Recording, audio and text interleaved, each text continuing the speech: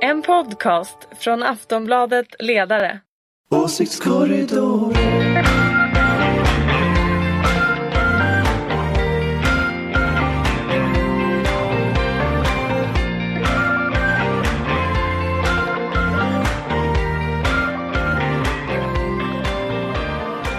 Välkomna till Åsiktskorridoren. Det är Aftonbladets ledarsidas podd som i princip kommer varje vecka. Det är Ingvar Persson, Anders Lindberg och Ulrika Schenström. Yes, här är vi. Två manliga socialdemokrater, en kvinnlig moderat. Och jag heter Fredrik Virtanen och är i det här fallet kvinnlig moderat om det behövs. Håller mig neutral. Alltid. Och något lutande på mot Ulrika Schenströms sida, fast jag då brukar skriva på ledarsidan jag också. Du var sjuk förra veckan, Ulrika Schenström. Förkyld. Ja, är du frisk nu? Ja, jag har varit förkyld den här veckan också, men nu är jag frisk. Så Bra. nu kanske jag klarar hela semestern. Ingen smitta. Och vi var på Gröna Lund häromdagen. Jag såg det. Verkligen. Det kan man inte förneka. Ingvar och jag åkte en barnkarusell. Ja, men gjorde vi framgångsrikt. Men jag hörde att det var Karin som vann. I femkampen. Och du kom Vi behöver tvåa. inte fundera så mycket på just den där delen tycker jag. Vi hoppar över det. Efter att ha vunnit 2 år i rad så vann Karin med Tjejerna 1 är poäng. bäst. Ja, blivit det tydligen. Ja, det var ingen Fast roligt. Fredrik förlorade när vi sköt. Det var en Ingvar. Ja, men en god andra plats på skyttet. Ja, det var trevligt i alla fall. Först, något nytt om Lars Adaktusson. Nej, men det är ju bråk i KD. Ja. Någonstans där måste Lars vara. Är det hans Och fel? frågan är var. Är det han som har slängt ut hon Emma Henriksson? You never know. Vi ska prata om detta strax, så vi kanske får återkomma till Lars Adaktusson. Men jag tänker vi börjar med partiledardebatten. Och jag lyssnar på det mesta och jag undrar när ska de förstå att det politiska landskapet har förändrats? Varför är de fast i den här blockpolitiken? Alltså, det har varit ett år av kaos. Orsakat att man följer en gammal blockpolitikkarta. Kanske man hade trott att de skulle pröva om det här. Att de små partierna i vissa frågor skulle liksom vilja samsas med sossarna till exempel. Detta verkar inte ske. Det var bara uttråkigt gammalt vanligt käbbel från de vanliga antagonisterna. Jag måste också erkänna att jag tyckte att den var väldigt tråkig faktiskt. Allt var förutsägbart faktiskt. Fast problemet blir ju också det att man som hyfsat politiskt intresserad skulle ju kunna ha skrivit varenda replik och varenda Exakt svar i så. hela partiledardebatten. Vilket gör att det inte blir så kul. Eller man kunde ha sagt, det var ju nya personer, men annars kunde man ju faktiskt ha klippt ihop den av de senaste 6-7 årens politiska debatter. Nu vet ju ni om att jag tycker att Jakob Forssmed är ju en bra kille. Eller Där ser hur? man, ja. Den där Stålmannen-jämförelsen, kan du recensera den lite? Men, Mr. Vad heter han? Bizarro. ja, det var någonting sånt där. Jag tyckte i och för sig att det roligaste var den partiledardebatten som var på tv då, för er som lyssnar. Så fanns det någon som hittade på Forssmeds penna, eftersom han hela tiden hetsade upp och ner sina händer. Men det hade varit kul att få se Ebba Busch Thor debattera. Eftersom vi inte har fått se henne i tv än. Och i och för sig är ju en tv-partiledardebatt helt annorlunda mot en riksdagsdebatt. Men det hade varit roligt att se. Men det hade varit kul. Men att de fortfarande... Nu blev det liksom bara trött. Men förlåt mig, att det är samma gamla skyttegravar, det beror på att alliansen till varje pris vill hålla ihop alliansen, eller? Det är väl så. Jo, men det är ju så. Jag menar, jag tror att det här kommer att vara så här ganska länge till faktiskt. För jag tror att regeringen kommer inte släppa MP, även om vi vet att det finns massor med socialdemokrater som är trötta på MP-regeringen. Tar vi inte också upp det i varje podd ungefär? Fast Ulrika, skulle det spela någon roll? Alltså skulle det på något sätt ändra dynamiken gentemot de borgerliga? Är det Miljöpartiet som hindrar Annie Lööf eller Nej, men jag tror att det Ebba skulle Busch, vara enklare för alliansen att göra upp i vissa större frågor med bara Socialdemokraterna. Men alltså nu säger du för alliansen, och det är ju där nyckeln sitter. Absolut, och vi har ju pratat om det här förut. Problemet är ju bara det att jag tror fortfarande att alla är fast i sin egen lilla gruppering. Och så kommer det att vara, tror jag, ganska lång tid framöver. Och jag tror vi kommer tycka att de här partiledardebatterna kommer vara ganska tråkiga. Jag tror ingenting kommer hända, för om ni tittar på den senaste, jag vet att vi ska prata om SCB:n, men om man tittar på de senaste siffrorna så är ju de enda som växer är ju egentligen ordentligt, är ju egentligen Sverigedemokraterna och Centerpartiet, om jag ska vara ärlig. Och inte förrän det börjar ske någonting mellan de här blocken, om vi särskiljer då SD i oppositionsroll, så får du ändå så länge det inte är någon större skillnad så tror jag inte det kommer hända så mycket. Men är inte generalproblemet att Moderaterna faktiskt bara genom att titta på kartan så är det här inget dåligt läge om man vore moderat partistrateg. Därför att alltså Moderaterna för att ha regeringsmakten har ju varit väl bekänt av blockpolitiken. Ja. Men nu har man ju å andra sidan gjort sig för väljarna har man ju å andra sidan varit väldigt duktiga de senaste 10 åren på att hitta på nya reformer som ändå väljarna har vant sig vid att man har gjort som man inte gjorde en gång i tiden. Nu är ju de utspel som kommer inte alls i samma dignitet. Det är därför jag har sagt att den podden som kommer vid partistämman blir ju mycket mer intressant i den bemärkelsen. Men det är väl också lite så att vi pratade om det en del igår när vi tittade på partiledardebatten, just att det är väldigt uppenbart att de väljare som Anders Lindberg skulle behöva nå, de når hon inte. Alltså hon är en storstadsliberal, väldigt profilerad i liksom en slags den sena Reinfeldtsk tradition kan man säga. Medan däremot väljarna går till Sverigedemokraterna och dilemmat blir ju någonstans, kan en storstadsliberal, ganska teknokratisk ledare vinna människor? Ja. Eller skulle man kanske behöva lite mer...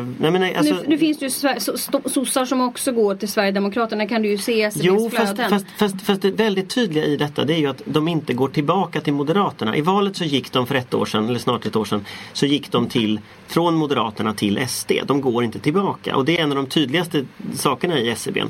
Och det jag funderar på, det är just att alltså den här teknokratiska storstadsframtoningen som Moderaterna har, att funkar den verkligen för att ta hem de här väljarna som man behöver ta hem?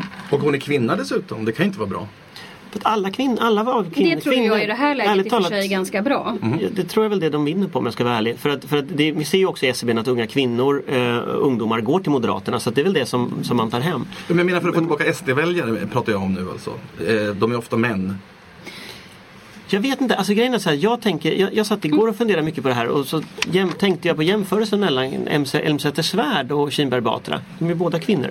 Men jag tror att även om Elmsäter-Svärd också är stockholmare så hon har lite mer så här populistisk framtoning, det är lite mindre teknokratiskt, det är lite mera närmare folks vardag. Och jag tror att Moderaterna skulle vinna på att försöka vara lite mera folkliga, om man uttrycker sig så. Tror du också det, Schenström? Ja, nej, men jag var ju med och gjorde Nya Moderaterna. Då var vi bara folkliga hela dagarna. Glad i hatten då. Men jag vill bara hänvisa till på Ipsos-siffror som jag kom på just nu. Som visar på varför man röstar på SD. Och jag är helt övertygad om att vi 4 här inne har exakt samma uppfattning vad gäller SD.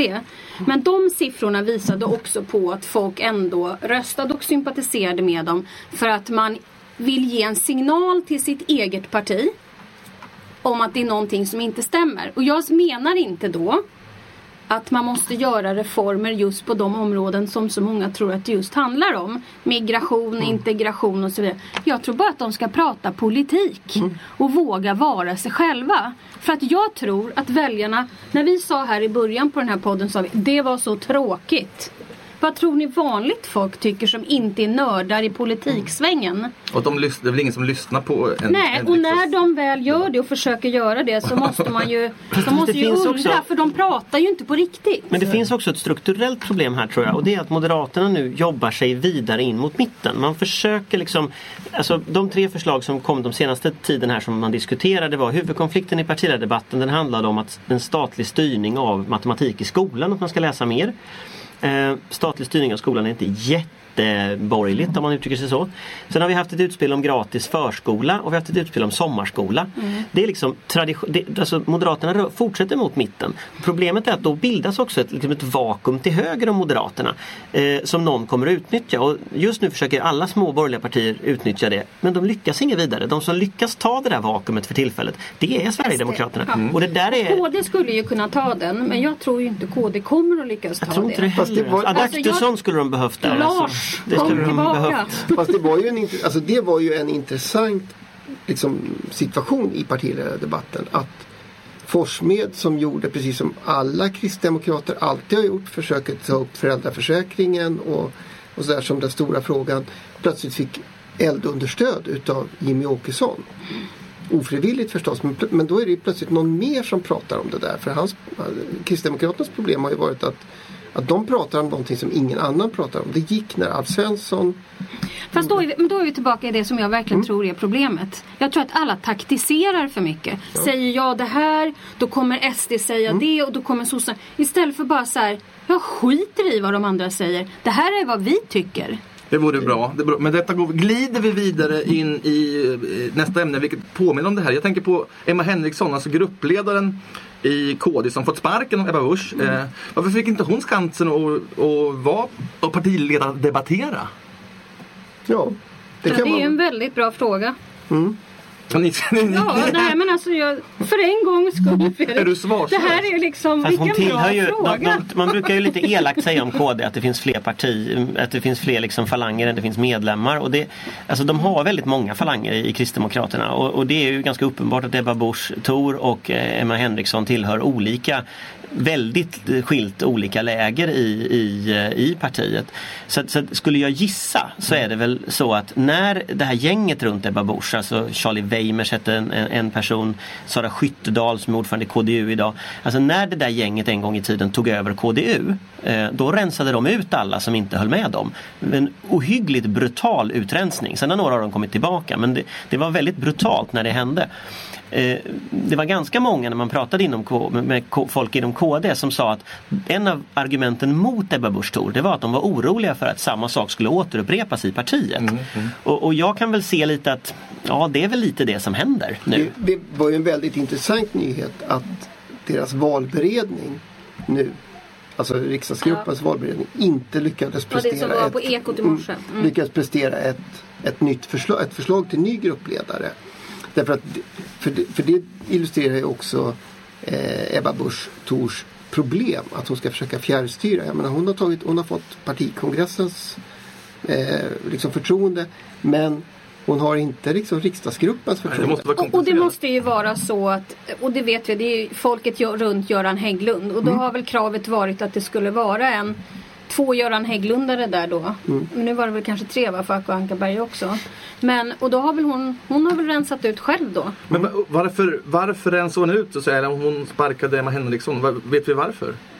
Nej, det gör vi inte, utan vi sitter här och spekulerar. Ja. Men om man följer hur hon tidigare och hennes gäng tidigare har agerat, så är de inte särskilt snälla mot sina politiska motståndare, varken i partiet eller någon annanstans.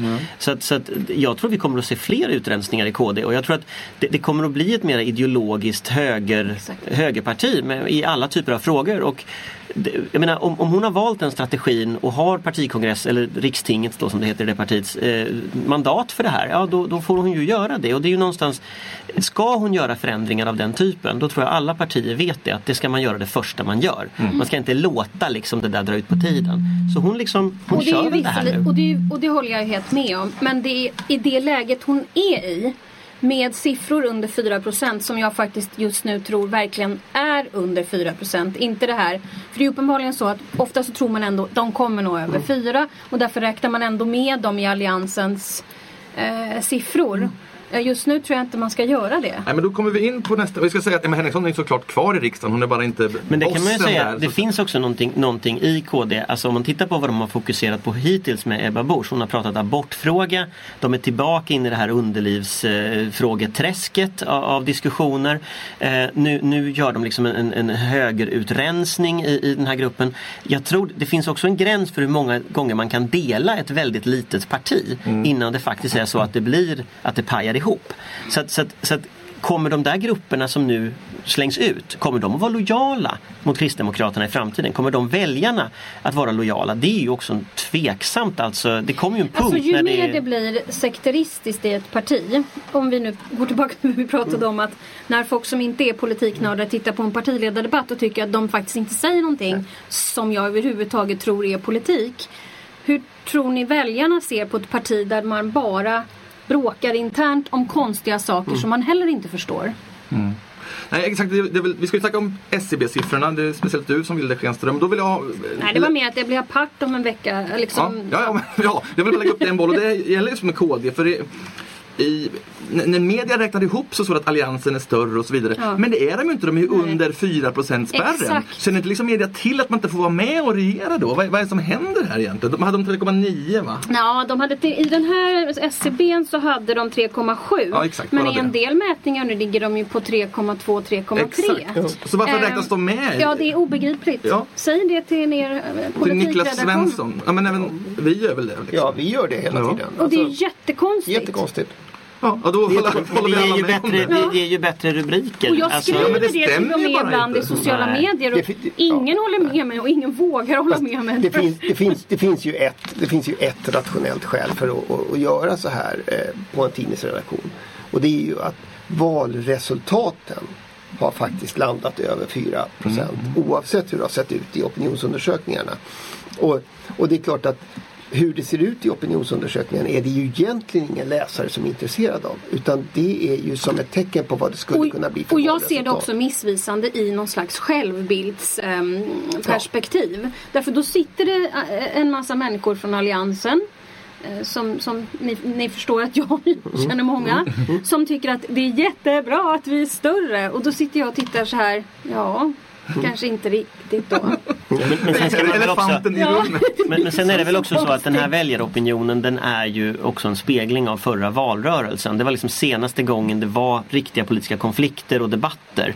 Alltså skulle man ha politiska debatter idag om liksom de faktiska förslagen, om den faktiska politiken, då är inte jag alls säker på att de här förändringarna skulle bestå. Utan min känsla är väl att det faktiskt inte har hänt någonting överhuvudtaget i väljaropinionen mer än att SD går upp. Jag vet, fast som och det gör att skulle vi ha val idag så tror jag att väljarna skulle tycka att politikerna var dumma som utlyste ett nyval och sen skulle de skicka tillbaka exakt samma riksdag igen och låta dem reda ut det, möjligen lite större Sverigedemokrater. Ja, men media kan ju inte påstå i alla fall att alliansen är större när inte KD är med i den här undersökningen. Det är bara trams, det är dålig journalistik. De kommer inte in i liksom riksdagen, det blir konstigt. Vad finns det mer i SCB:n som är intressant? Jag håller väl i och för sig med Anders. Det här är ju ingenting konstigt.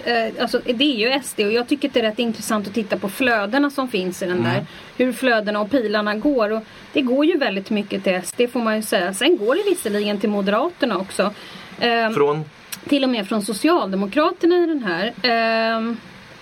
Och S tar ju då från Miljöpartiet och det går faktiskt från sossarna både till Moderaterna och SD.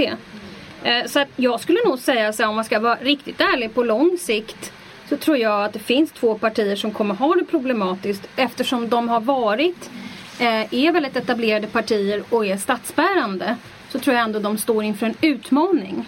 Jag hoppas ju att de klarar det här just för att mota bort SD för de andra kommer inte klara av att göra det. Det blir partiet Socialdemokraterna till sist. Nej, men alltså, Anders kommer aldrig klara av det här. Nej men jag tror inte det därför att jag tror att höger-vänster-konflikten är ändå den grundläggande konflikten i all politik.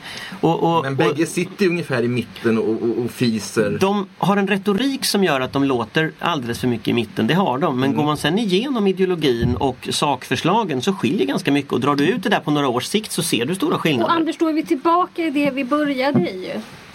Om de bara kunde säga vad de tycker istället för att taktisera hela tiden. Elefanten i rummet som är SD. Och den här diskussionen, hur många gånger har vi inte haft den?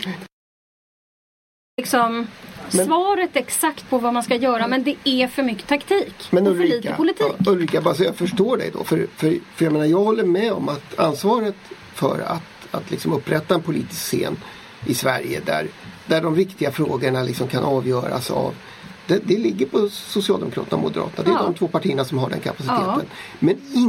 Men tänker du då genom att samarbeta? Eller genom att... Jag menar med att faktiskt tänka politik och inte vara helt besatta av varandra och vad den andra gör. Nej, och då kanske det slutar med att de verkligen inte samarbetar. Utan att man väldigt tydligt kan se men att inte hela tiden liksom glutta på vad alla andra gör. Utan gå in till sig själv, komma ihåg varifrån man kommer och köra. Men då ska ju Anna Kinberg Batra inte föreslå gratis förskola i sitt tal. Då ska hon ju föreslå en rejäl skattesänkning för överklassen så överklassen blir glad.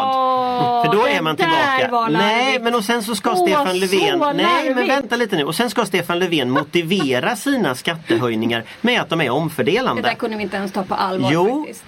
därför att om man motiverar förslagen, de lägger ju de här förslagen, Moderaterna är fortfarande liksom ett överklassparti när man tittar på sakpolitiken.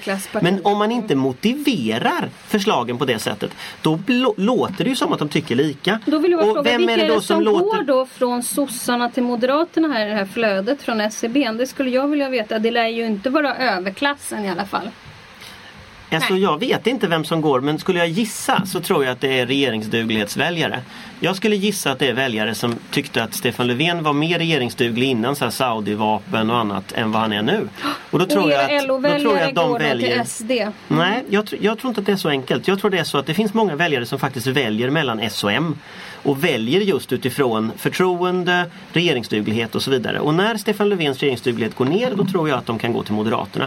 Och jag tror det tappet är ett jätteproblem för S. Men ibland så, nu låter det faktiskt som Sveavägen 68 och det har vi grälat om så himla många gånger. Du brukar säga det, men de säger inte så. Men precis så där låter de säkert också på Mynttorget 1. Och det är just den typen av uppfattning som gör att det inte går vidare och att de här två stora partierna faktiskt tappar båda två till SD och att vi har partiledardebatter från helvetet.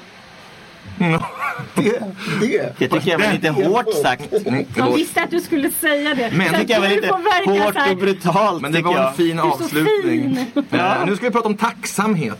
Tacksamhet. Och här står förre migrationsministern Tobias Billström och Somar Al-Nayer i centrum. Och Fredrik Wikingsson, tv-stjärnan, förklarar det här bra och har även en åsikt i frågan. Det gjorde han i Breaking News då på kanal 5 i måndags. Vi spelar upp den. Ni får be om ursäkt om ljudet inte är perfekt. I helgen så tillrättavisade riksdagens vice talman Tobias Billström krönikören Somar Al-Naher som hade skrivit en krönika om den 5-åriga helvetesprocess som hennes familj fick genomlida innan de till slut beviljades asyl i Sverige. Och hon skrev att hon kände olust inför att närvara vid den välkomstceremoni som familjen bjöds in till av en stat som i 5 års tid gjort allt för att bli av med henne. Då skrev Billström på sin Facebook, och nu citerar jag då: "Vet du vad som är? Jag tycker att du kan visa lite tacksamhet." Och det har visat sig nu då att det finns många där ute som delar Billströms uppfattning, och nu adresserar jag såväl er som Billström och hela Breaking News-redaktionens vägnar. Du fick alla dina mänskliga rättigheter gratis i samma stund som du föddes. Du har aldrig behövt göra mer än att dra ett första andetag på BB för att få tillgång till frihet och trygghet. Och när du vänder dig till en människa som tvingats korsa helvetet för att få sin av FN lagstadgade rätt till detsamma och kräver att hon ska visa tacksamhet för att vi inte skickar tillbaka henne till helvetet, då har du inte tänkt färdigt. Tack för mig. Ja, jag applåderar gärna det där. Vad ni säga? Och jag håller helt med om den där. Däremot så om man tittar på den när den här publicerades. För det är klart att det här är helt förskräckligt och att handläggare på Migrationsverket beter sig på det här sättet. Och sen ska vi väl komma ihåg vad Fredrik Virtanen inte sa. Det är ju varför Billström överhuvudtaget kommenterar det här var ju för att han har varit migrationsminister. Inte för att han är talman i Sveriges riksdag. Men i alla fall. Förlåt, ja, men en talman. Och det var ju att man publicerade den här på nationaldagen på eran ledarsida. Och ja, det är ingen som säger emot innehållet i den. Men att säga att vi inte ska fira våra nationaldag utan istället liksom, eller fira ceremonin eller så vidare. Då tycker jag man i såna här dagar när det är så mycket SD-väljare som poppar upp överallt faktiskt inte tänker på denna humanitära liksom superstat som vi ändå står för, som jag tror att alla vi 4 här inne, oavsett vad vi har för politisk bakgrund från början eller inte eller slutar i, så tror jag att det är ett otroligt fint land. Så jag tycker att så här, ja, det är ett problem. Ja, det ska tas om hand om. Men vi kan ju inte heller se på Sverige som det hemskaste som har gått i par skor, eller hur? Fast det går faktiskt inte länder i skor heller, vill jag bara påpeka. Men det är riktigt. Men det var väl just ingen som påstod det heller. Nej, men det var nu har jag faktiskt inte den utskriven här. Men jag tror att det var faktiskt själva rubriken på den ledaren som jag tror hetsade upp folk. Ja, men jag tror att det var innehållet. Därför att jag tror att... Nej, men det kan det inte ha varit innehållet. Det är klart att alla tycker att det är dåligt ifall människor blir illa omhändertagna av handläggare på Migrationsverket. Nej, det tycker ju inte alla. Nej, det tycker men det tycker jag i alla fall.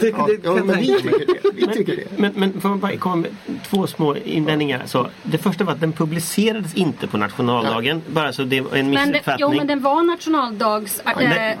Vänta lite nu. Vi börjar den ändan. Inkvisition. Nej, men vi börjar den ändan. Den publicerades dagen innan nationaldagen.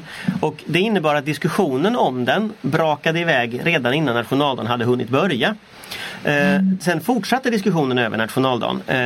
Men det är lite viktigt ändå därför att det som Somar skriver om, det är ju att man har infört ett obligatorium för att ha de här välkomstceremonierna där kommunerna måste ordna de här. Och det som blir spännande i diskussionen tycker jag, det är att människor läser in så oerhört mycket annat i den här. Precis som du sa här, vi ska inte fira nationaldagen, vi ska inte ditt eller datt eller dutt. Men jag tror att det var det som gjorde att folk hetsade upp sig. Inget av detta som folk har hetsat upp sig på den punkten står ju i texten. Utan den här texten blir en slags katalysator för mig när jag läser den, för att nationaldagen har börjat bli väldigt politisk på ett sätt som den inte var tidigare.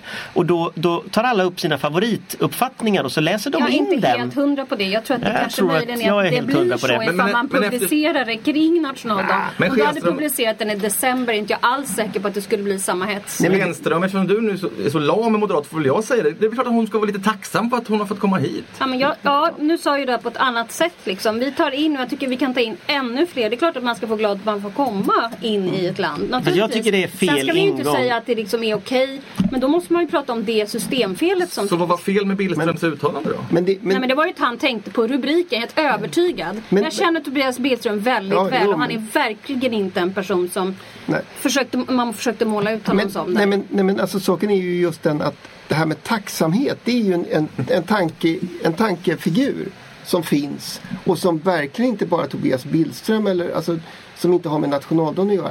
Det är klart att det finns väldigt många människor. Jag tror att vi alla ibland kan tänka, ja men vi borde väl få ett tack när vi nu är den här humanitära superstaten eller hur man nu ska tänka liksom. Och det var ju precis den tankefiguren som Somar utmanade genom att säga, nej men jag borde inte behöva vara tacksam för att mina liksom mänskliga rättigheter prövas på ett riktigt och ärligt sätt. Va? Jag ska inte behöva vara tacksam mot en stat för att jag får mina mänskliga rättigheter. Den tankefiguren, den är nog provocerande, nationaldag eller inte. Jag tycker Somar har alldeles rätt. Jag tycker liksom, det är och jag tror att Billström uttrycker vad många. Fast jag tror att möjligen, om det var väldigt många då som liksom tyckte att någonting han sa var bra eller sympatiserade med Billström, tror jag fortfarande att det finns väldigt många olika personer och olika åsiktsdelar som i så fall. Men det tror jag, och det är klart att du får på dig trollen också. Jag tror du har rätt i det. Men jag tror också att det finns ett element här i den här tankefiguren då om tacksamhet som också måste utmanas. Därför att alltså Somar kom väl hit när hon var typ 5. Hon är över 30 nu. Hon har varit här i hela sitt liv. När ska hon sluta vara tacksam för att hon inte blev utslängd för 25 år sedan? Ska hennes barn vara tacksamma för att deras mamma inte blev utslängd för 50 år sedan om 25 år? Så att den här idén måste vi också klara av att diskutera på ett liksom rimligt sätt. Det gick överhuvudtaget inte, och det flippade ur redan dagen innan nationaldagen på nätet och i de här olika diskussionerna som var. Och där kan jag känna att det kanske var på ett sätt det var kanske bra att det här kom just på nationaldagen, så att vi fick liksom rensa luften, så den här diskussionen fick tas. Möjligen, men och sen så kanske vi också ska försöka landa någonstans. När man publicerar en sån just då. Jo, men det kanske, ja, fast det är också så att det är bra att diskutera saker. Och alla de här människorna som var så upprörda över att vi har en åsiktskorridor i Sverige som skriker högt och ljudligt, alla de var arga på Somar. Så att jag blir lite så här fascinerad över att okej, vi ska kunna diskutera allting hej och hå, men när vi sen faktiskt diskuterar allting, då blir folk skogstokiga. Så att jag tycker ändå att det blev även om diskussionen flippade fullständigt ur, så tycker jag när den landar så har det ändå sagts ganska många kloka saker, och jag tror väldigt många människor tänkte nya tankar som en konsekvens av detta. Och det är bra. Och man såg vilka som var troll. Du behöver inte vara orolig. Och det var väldigt många som var troll. Du behöver inte vara orolig heller, Ulrika, över Anders. Han gillar att hissa svenska fanan och sådana saker. Det heter flagga, inte fana. Ja. Det är jag som har gått i för många demonstrationståg. I denna ungefärliga konsensus här i åsiktskorridoren säger vi väl tack för idag då. Ulrika Schenström, Anders Lindberg, Ingvar Persson och jag är Fredrik Virtanen. Vi ses om en vecka. Hej hej! Hej! Hej! Åsiktskorridoren.